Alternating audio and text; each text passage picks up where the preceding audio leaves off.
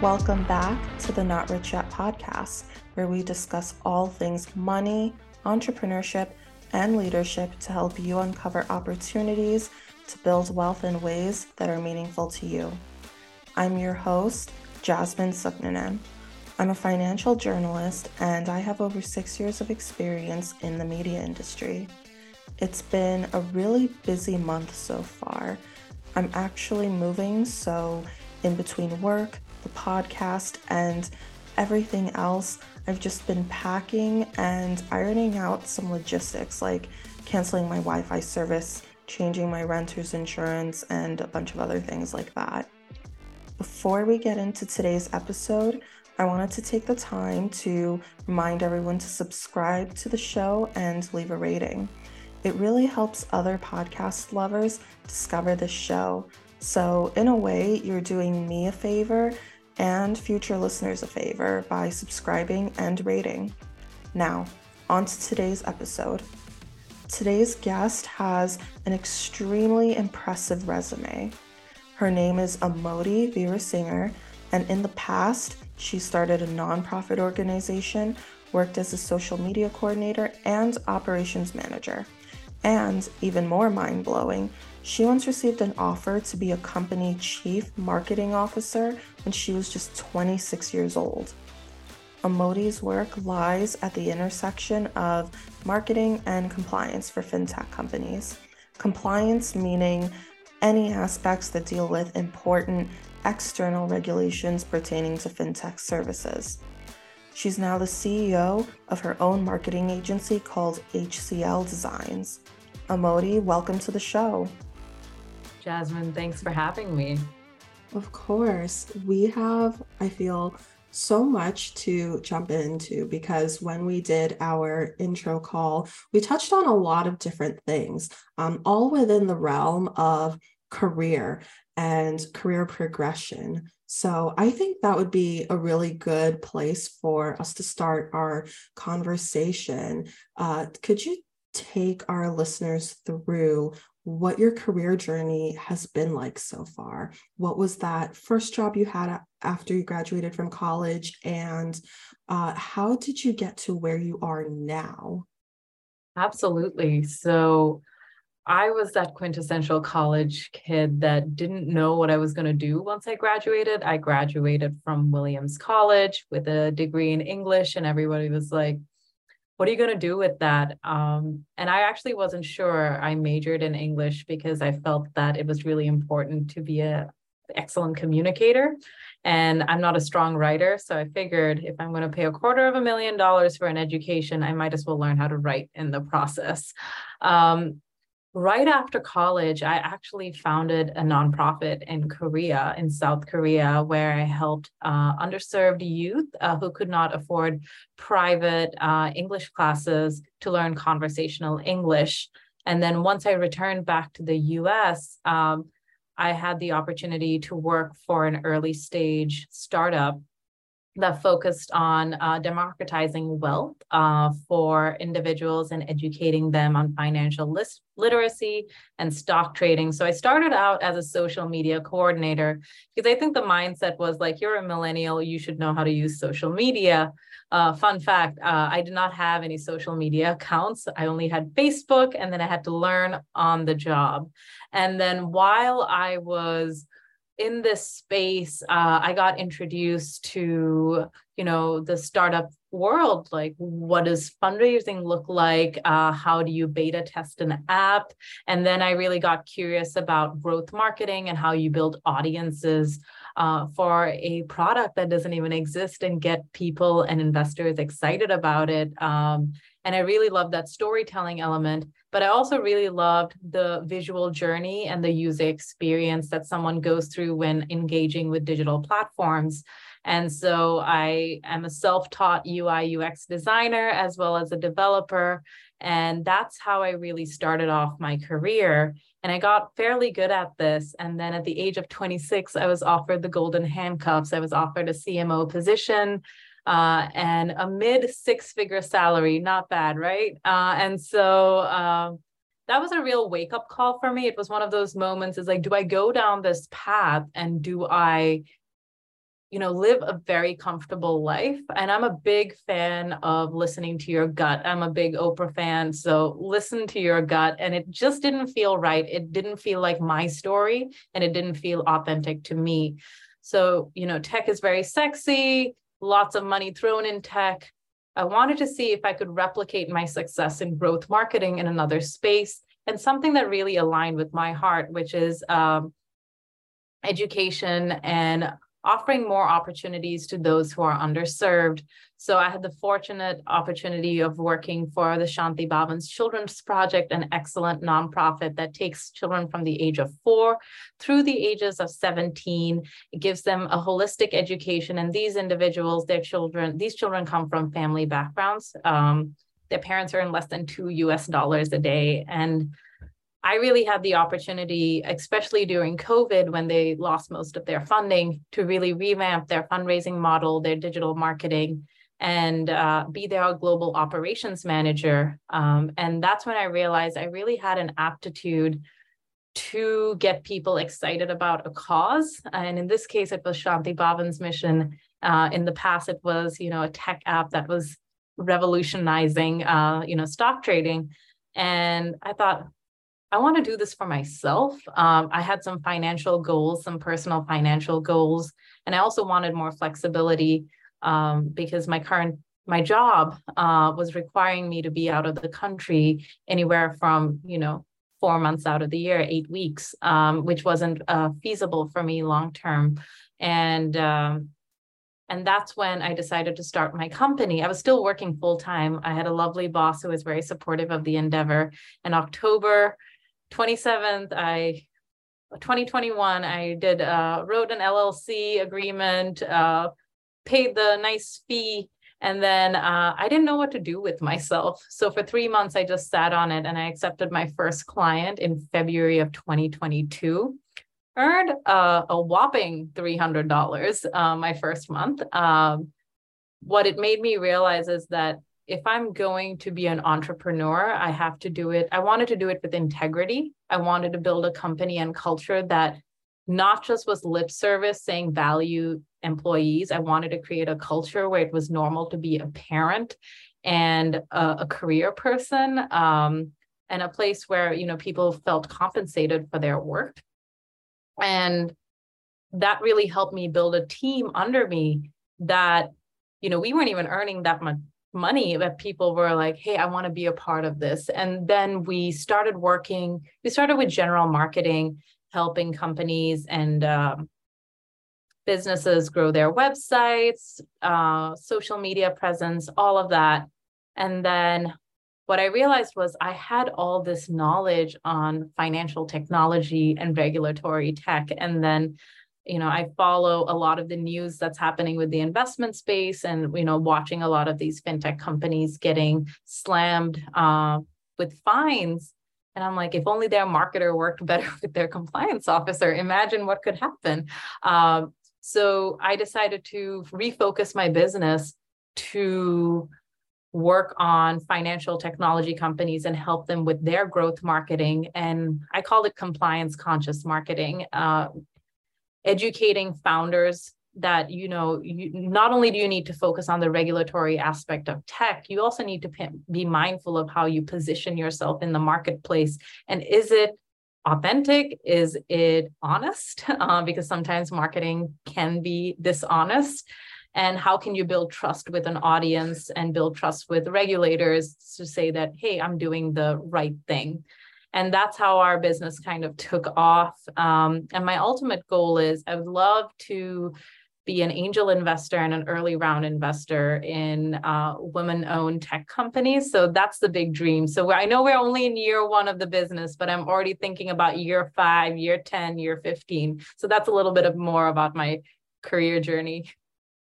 That's amazing. So you went from studying English to now operating in a space where you are combining skills in regulatory tech and marketing. Yes. I'm a bit of, I believe that you can carve a space for your interests.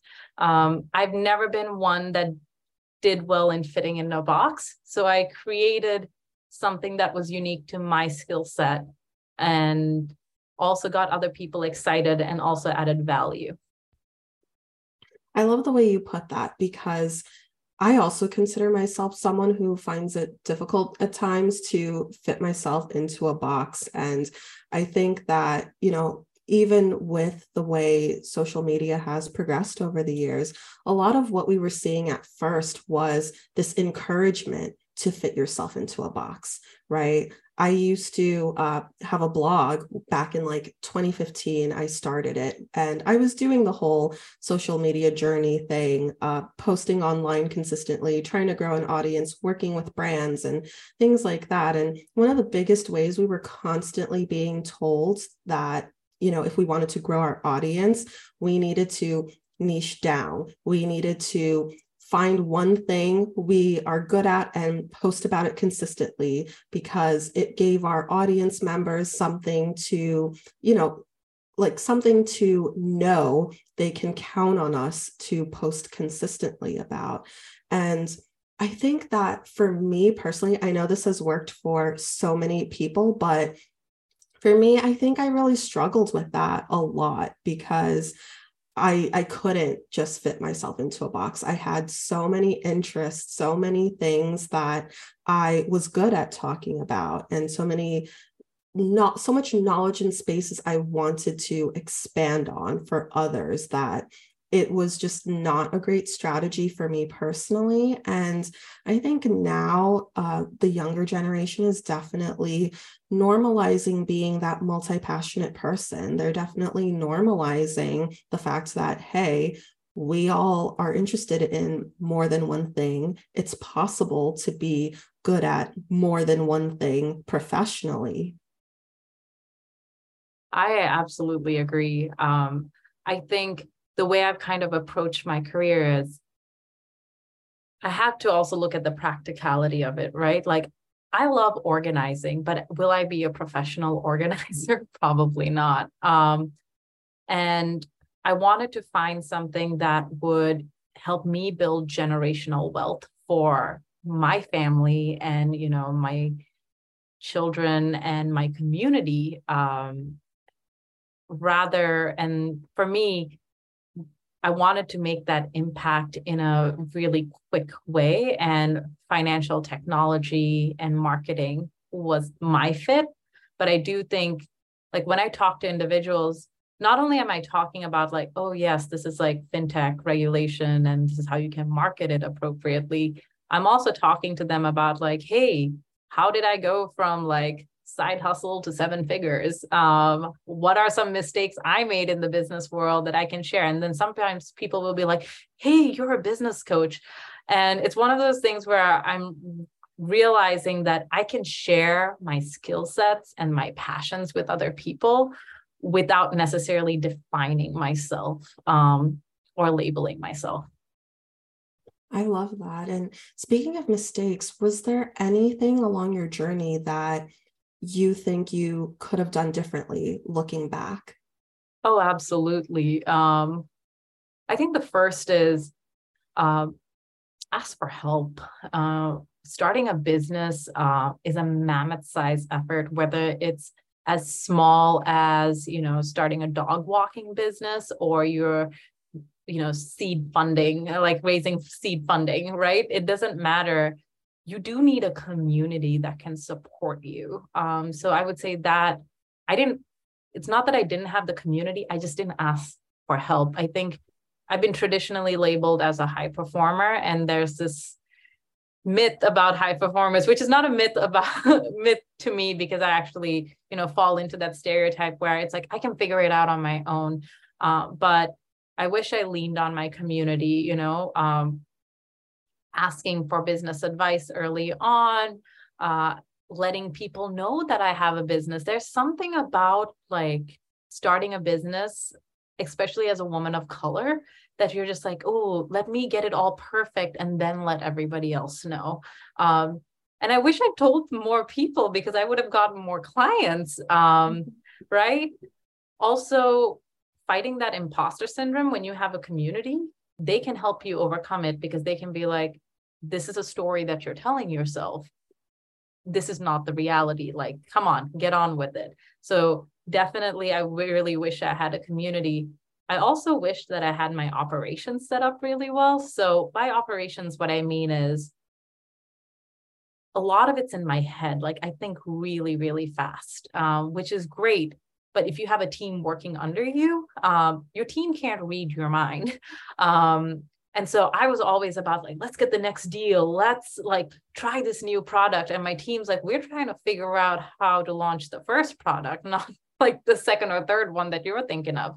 So I wish I had invested in my COO much earlier in the process, because having a partner like a COO was really instrumental in outlining our operations, really thinking about like customer onboarding, hiring, what does our company culture look like? So I think those are the two main things. And I think finally, just learn how to delegate. Like, as a business owner, you want to hustle, you want to be involved. It's your baby. I get it. I'm that person. I have the desire to control everything. But the reality is, if you're going to scale, you got to let go. And I wish I'd recognized my zone of genius early on and let my team find their zone of genius so that they can also thrive in other areas of the business that are my weaknesses. So now I exclusively hire for my weaknesses and people who can challenge me, because that's the only way I'm going to grow. So those are my three, and hopefully somebody learns something from them. Yeah, for sure. It also definitely sounds like it can take a while to really hone in on all of those aspects. And just in thinking about the career journey you shared with us, I'm trying to just imagine like how quickly you needed to grow all of your skills in order to like get to that place where you were being offered, for example, a CMO job. So like, what was your strategy for learning on the job, learning more, and learning quickly? So I was always fortunate that I was in a work environment where I wasn't siloed into just my job description. I think that was the benefit of working for an early stage company. And I just didn't demand a seat at the table. I brought in my own chair and sat at the damn table, mainly because I didn't have tech background. I didn't have a finance background. Like, I still count on my fingers. Like, that's the type of math I do. So it was one of those things that if I wanted to be heard and seen, I had to be visible. And that meant being physically visible on emails, meetings, and also just asking, hey, can I be a part of that meeting? Hey, you're going to see that client. Could I just sit in on that call just to hear how you have that conversation? Then I also asked for mentors. I had a really good friend who was a master at, managing mentors. And I'm like, what is mentorship? Teach me this. How can I build these relationships? And I was just proactive. If there was something I didn't know or understand, I had a notebook. I always tell my mentees coming out of college, have a career journal, just have it with you and just write down everything, like things that you don't understand, management styles that you like, management styles that you don't like and you don't want to replicate when you're a manager. Because that art of writing it down and reflecting really helps you understand. So grab a seat at the table, demand it, just ask for opportunities. Even if like people aren't, I was always that kid that used to wait for somebody to be like, good job, Amodhi. Would you like to come and do this with me? That does not happen in the workplace unless you ask for that. So just ask for opportunities and don't be afraid to learn things. Like, I didn't know how to code. I didn't know how to do UI UX design, but I signed up for a course over a weekend, just learned how to do it, fell in love with it.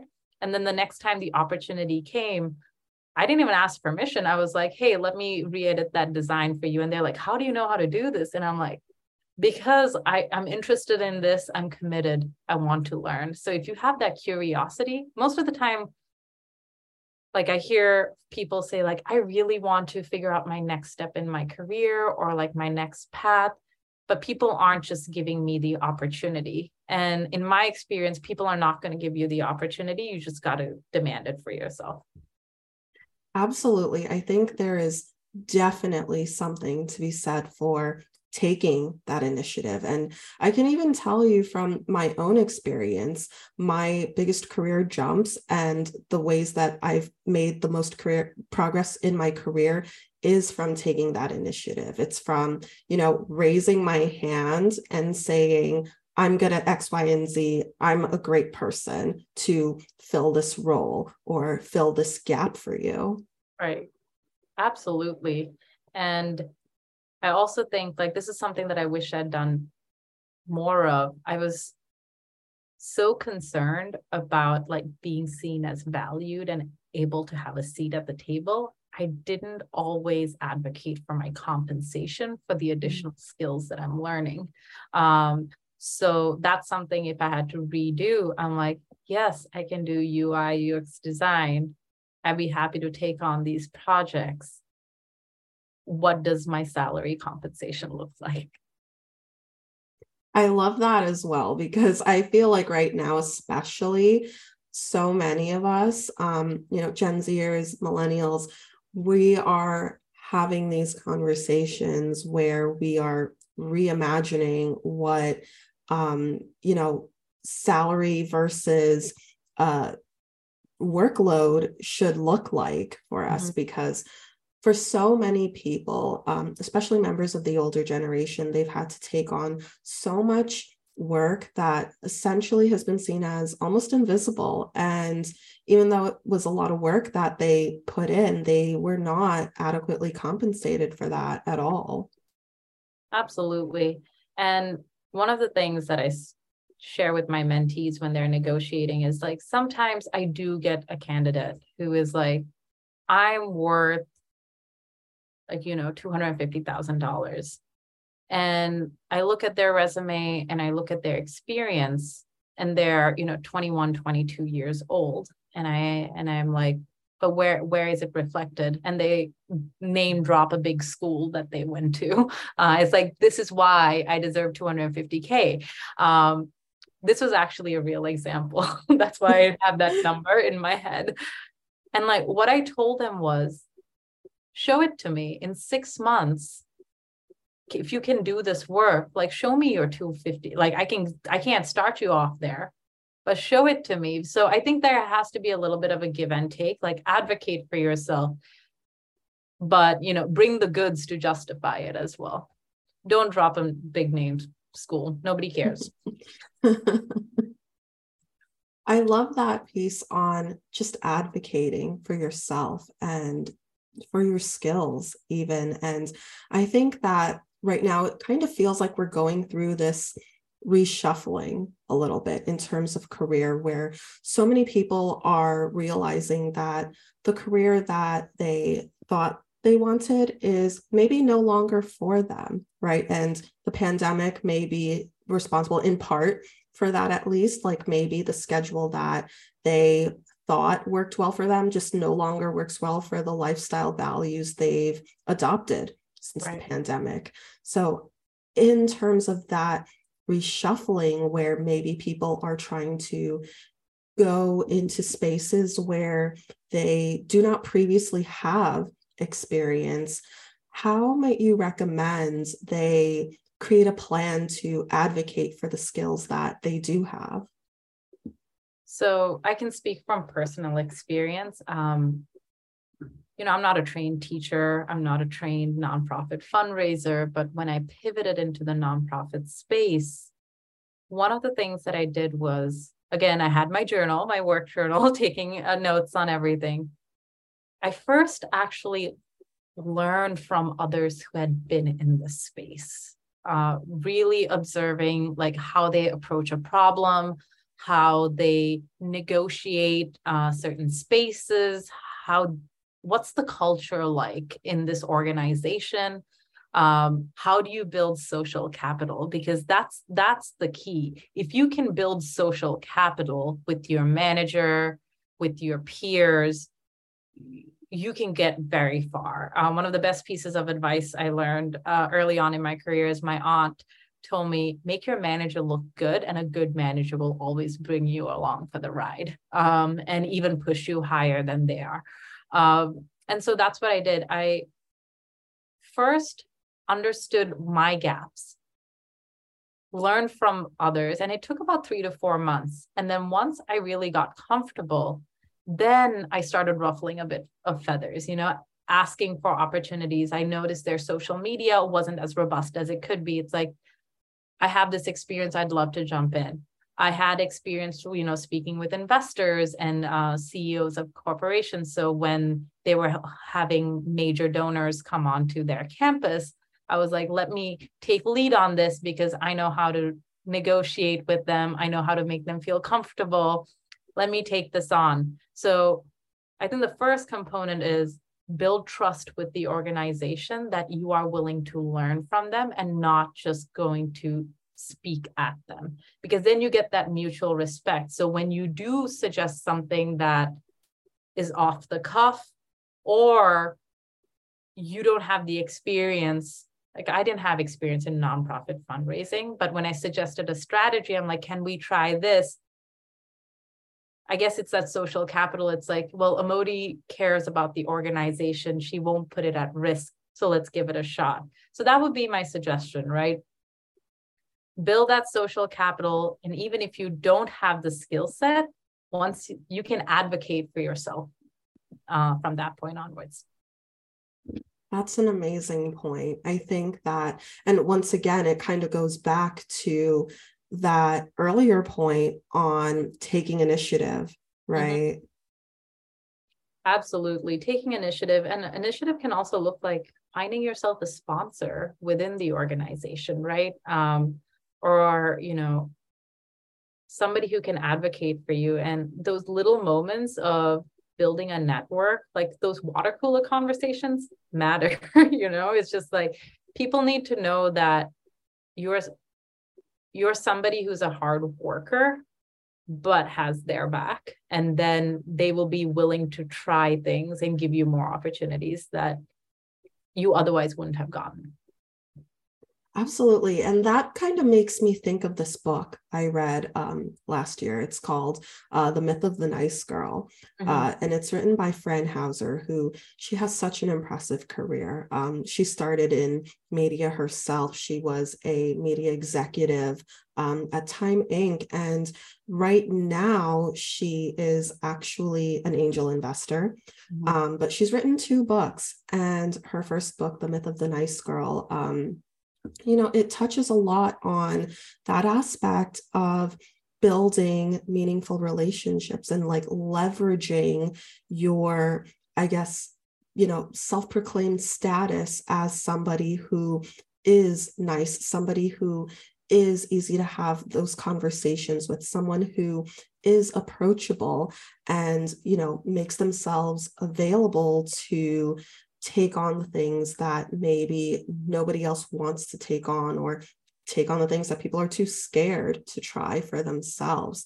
And her entire book was just her explaining how, those case studies, real life examples of how in her career, being that person has always led to her getting the promotions, being considered for, executive roles, being able to pivot into another industry where she had not necessarily had that traditional track record for doing the work, but was still able to be successful there. Absolutely. And I think I want to be careful about when I speak about social capital, because I think sometimes women in particular get this label that you kind of need to be the nice girl in order to progress in your career. I think you need to be respected. And I don't think being respected always comes with being aggressive and being rude. I think you can be assertive, and you can be kind but assertive. You can give constructive feedback. You don't always need to sugarcoat things. So that's something that I'm always like careful about, is like, I'm just not going to be nice for the sake of being nice. Like if one of my direct reports I don't agree with, or if there's a client that I don't agree with, I'm not going to be like, oh, well, I'm so sorry. Like, I don't apologize if I don't have to. But one thing that I can do is being like, I am really sorry you feel that way. However, this does not align with my company. So therefore, I don't think this is the right relationship right now. I don't need to cuss. I don't need to, slander them. I don't need to like be aggressive about it, but I can be firm. And I think that's also part of being the nice girl. I agree. And I think that even in so many ways, being that firm person is way more powerful than being that aggressive person. 100%. I think that people might not always see it that way, but, in terms of aggression, and I've heard this story played out over and over again with many other professionals where, they needed to get something done. There was this intermediary person who they needed to go to in order to get that thing done, but they decided they wanted to be impressive. They wanted to show that they can get it done quicker than anybody else. They wanted to take on that more aggressive approach to getting things done their way. So they went above that person's head to get things done. And then it doesn't work out for them. And then the next time they need to go to that person to get things done, that person doesn't want to help them. 100%. Yeah. So I'd love to kind of switch gears a little bit to talking a little bit more about career planning. How can ambitious, people, ambitious professionals start to design a career path in a way that allows them to get to use the skills that are truly their strengths while also working on things that they personally value? I think you got to find your inner compass, right? What are the key things that matter to you? And for me, that is my faith. I'm a very religious person. My faith keeps me grounded.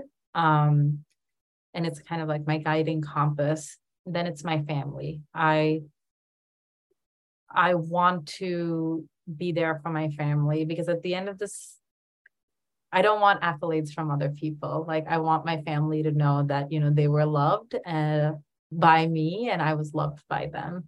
And I also want to advance, marginalized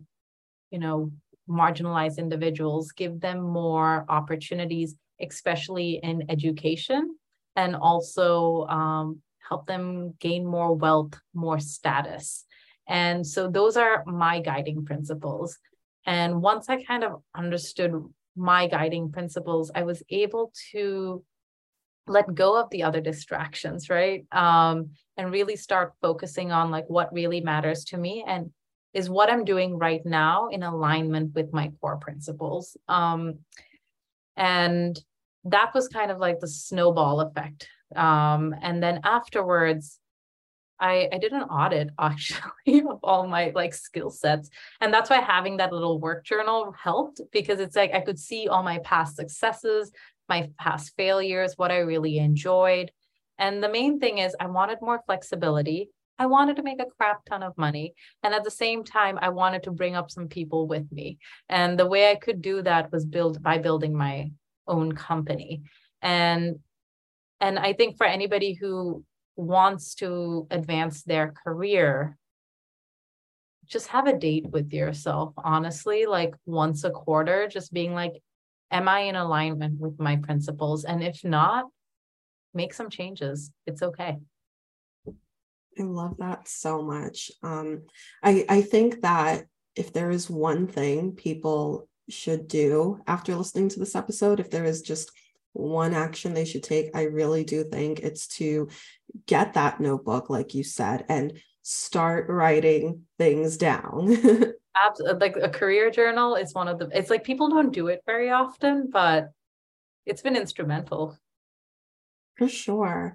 And I think that, we talked a little bit about this idea of reshuffling in terms of career, which we are seeing a lot more of right now. And I think a lot of times, a little bit of that transitioning can come with risk, whether you've been at the same company for like the last 10 years and this is your first time putting yourself out into the job market, or you're deciding you're going to make the switch from being an employee to being a business owner. It all comes with some level of risk. And so I was curious, how do you personally weigh that level of risk, and how do you decide when taking on a certain career risk will be worth it and will have that positive outcome that you're looking for? Absolutely. So I come from an entrepreneurial family, and I saw the risks, the ups and downs of business, and I saw what happened when a business fails, how it impacted me, how it impacted my family, right?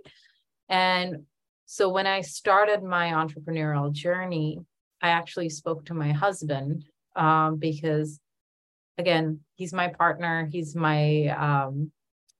of my community, my tribe. And I wanted, not that I needed his permission, but it was going to be a financial, at the time I was like, well, I could lose all our money. So it was very important that there were funds set aside to take care of our family, and we had that money set aside. And that was something I was not willing to compromise on. But other risks that I was willing to take was leaving my full-time job that paid me really well. Going and bidding for contracts that I had no business bidding for, because I was like, if I'm going to go big, I'm going to go big. Like, I'm going to go and bid for enterprise clients. I also had to think about like it's mostly financial risks, right? So you have your finances and then you have your time. And what I told myself is like, I'm not going to be one of those entrepreneurs who lives and breathes their business. I don't want that to be that. So one of the things I negotiated with myself is, if you're going to do this, like maybe you're working 6 days a week, but Sundays you have off. Like, you just don't do anything. It's time for you. It's time for you to like spend time with like the people that will fill you up and, help you rejuvenate. And I think when I'm thinking about risk, I pray.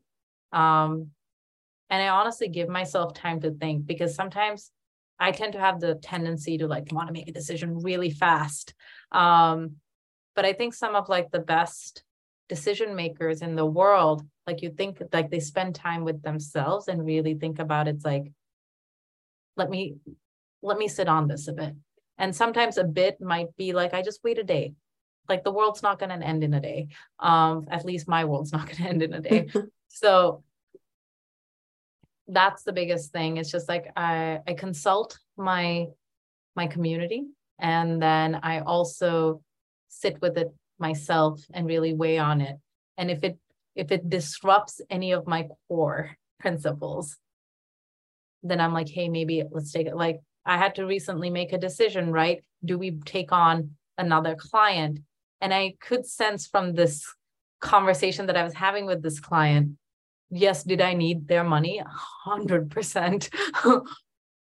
But I also saw that they had this attitude that was very like demanding and entitled. And I was like, what's the impact that's going to have on my very young team? Not young meaning like they're age young, but like we as a company are just 1 year old. It's like, I don't want to demoralize them to think like, wow, this is going to be the history of my future here, because it's like, these are the type of clients we're getting. So I sat on it and I had to be like, thank you very much for, considering us, but I have to rescind our proposal because we just don't have the bandwidth. And am I going to take a financial loss for that? Yes. Is my team going to be happier? And am I going to build the culture and the company I want? Absolutely. That's amazing. I really love how value driven you are when you're operating in this space. I feel like that's something that a lot of individuals have not really had the opportunity to really showcase for themselves, especially if they've worked in a certain type of environment for much of their career. A lot of times the value can really get lost for the betterment of advancing business and revenue goals. Right. Absolutely. I think that's the beauty of starting my career off in a startup, because there were some days that it was just grueling. And I remember reading this. I don't know who it was from Facebook, but this guy wrote, the best year for Facebook was the worst year of my life. And that really sat with me. It's like, at the end of the day, like, what do I want to be known for? Is it that, oh, she closed like $100 million deal? Or, did she create a culture where people felt valued and excited to come to work and also felt like they could have a balance in their life? Like, the latter is more exciting to me. Yeah. And so how do you figure out what your values are? I feel like it sounds like both a small question, but also like a really big, somewhat existential question too. Because I don't know, I think that a lot of, especially younger people who are still in college or who are just now entering the workforce are kind of combating this a little bit. Like, how do I know what I care about? Especially if you are younger and just have not had as many experiences in life yet. I mean, my answer to that is live life, create experiences. I think, like, I hear a lot of people saying, like, I'm looking for like my purpose, what drives me, etc. And they spend a lot of time watching like somebody else's life on YouTube or reading books about other people, which is fine. But unless you go and experience it for yourself, how are you going to know if that's what your life's purpose is? So, I mean, don't get me wrong, I get inspired by reading memoirs. I love hearing TED Talks, etc. But then if something really excites me, I'm like, how can I put this into practice? How can I really know that, is this excitement and it's just a phase? Or is this my calling? And you will never know unless you experience it. And I feel like most of the time, and I used to do this when I was younger. It's like, oh, I don't like my job. I don't do, like, this is not fun. Like, I don't have any purpose. But then I wasn't also exploring other things that were meaningful to me. So once you start living life and creating experiences for yourself, you'll be able to narrow down on what's important to you. And I think it's a really good idea to spend time with yourself, like to really spend time and not be distracted and just being like, what matters to me when I'm not being influenced by other things. For sure. And to your point on, watching other people's experiences on, a lot of these platforms, I kind of feel like social media has been a little bit of a window into professional opportunities as well. And maybe you'll agree with this too, but I feel like I've seen so many TikTokers who will post what their day in a life is like working in a certain industry, or post about what it's like to have a specific type of job that maybe a lot of people haven't heard about. So I guess my question to you is just, how, from your perspective, how is social media kind of changing the landscape of what career opportunities Gen Zers and millennials feel they can have?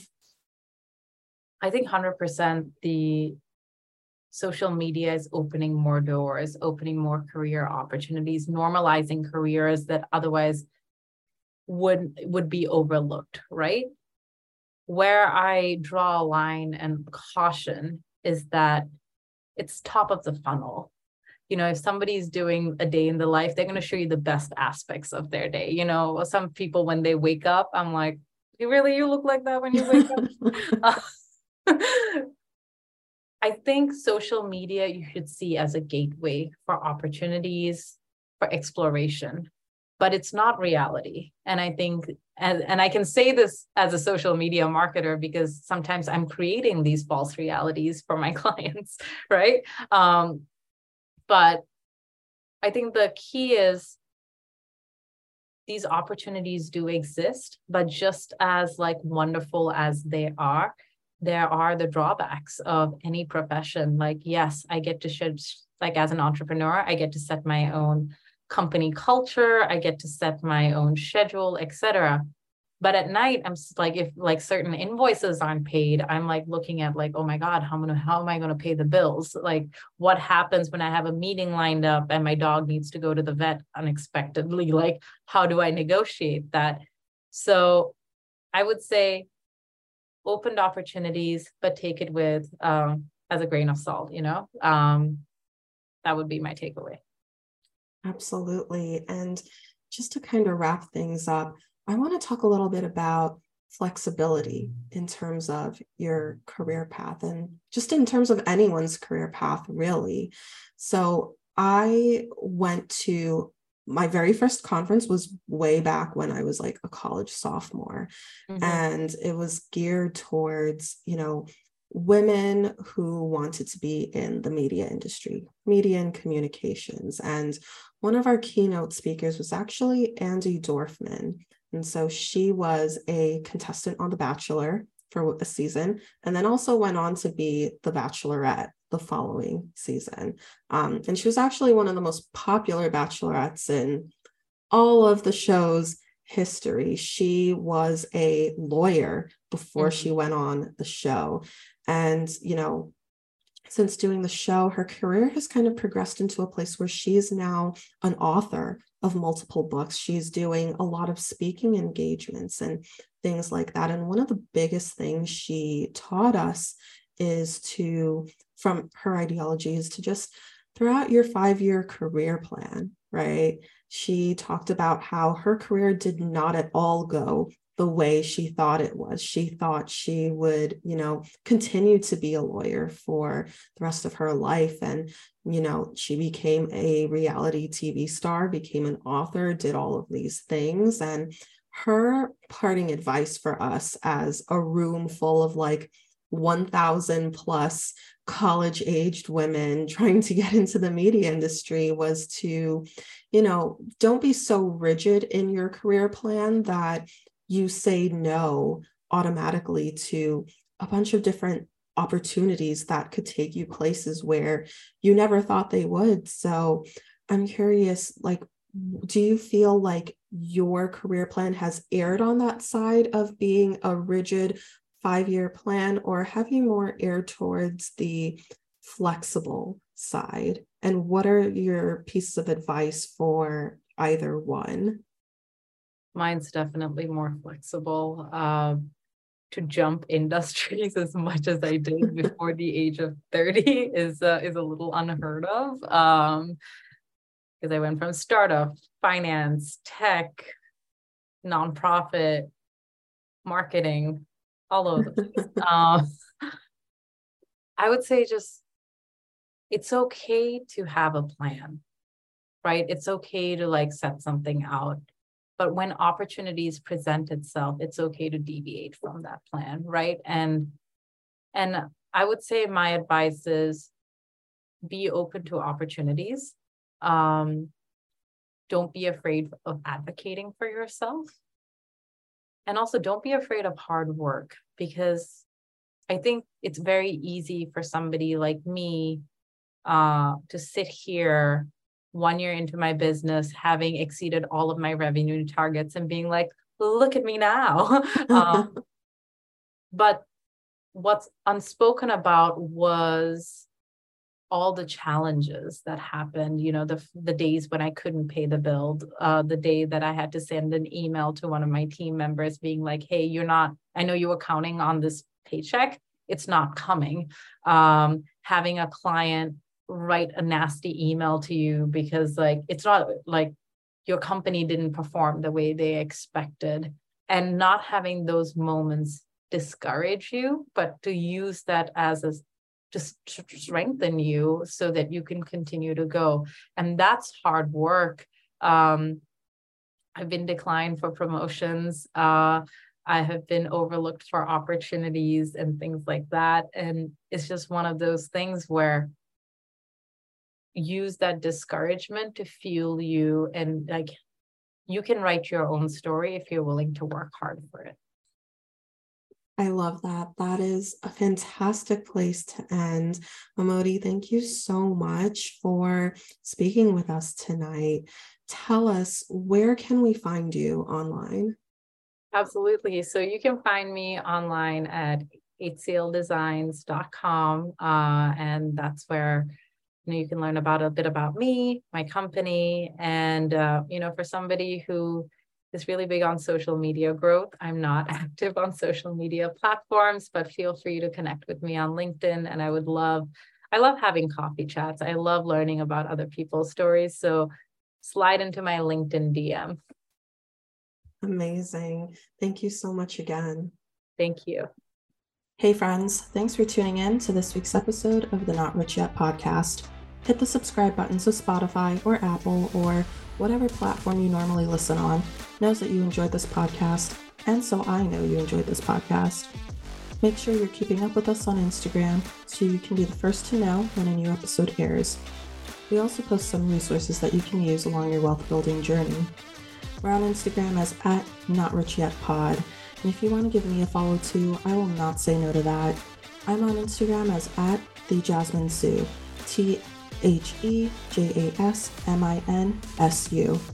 I do all the planning and sourcing and emailing and interviewing, but this podcast couldn't happen without a few extra hands. Not Rich Yet is produced by Ambiguous Podcast Solutions and edited by Will Tarashak, founder of Ambiguous Podcast Solutions and the founder of Willie T Productions. I'm your host, Jasmine Suknanan, and I'll be back with more next week.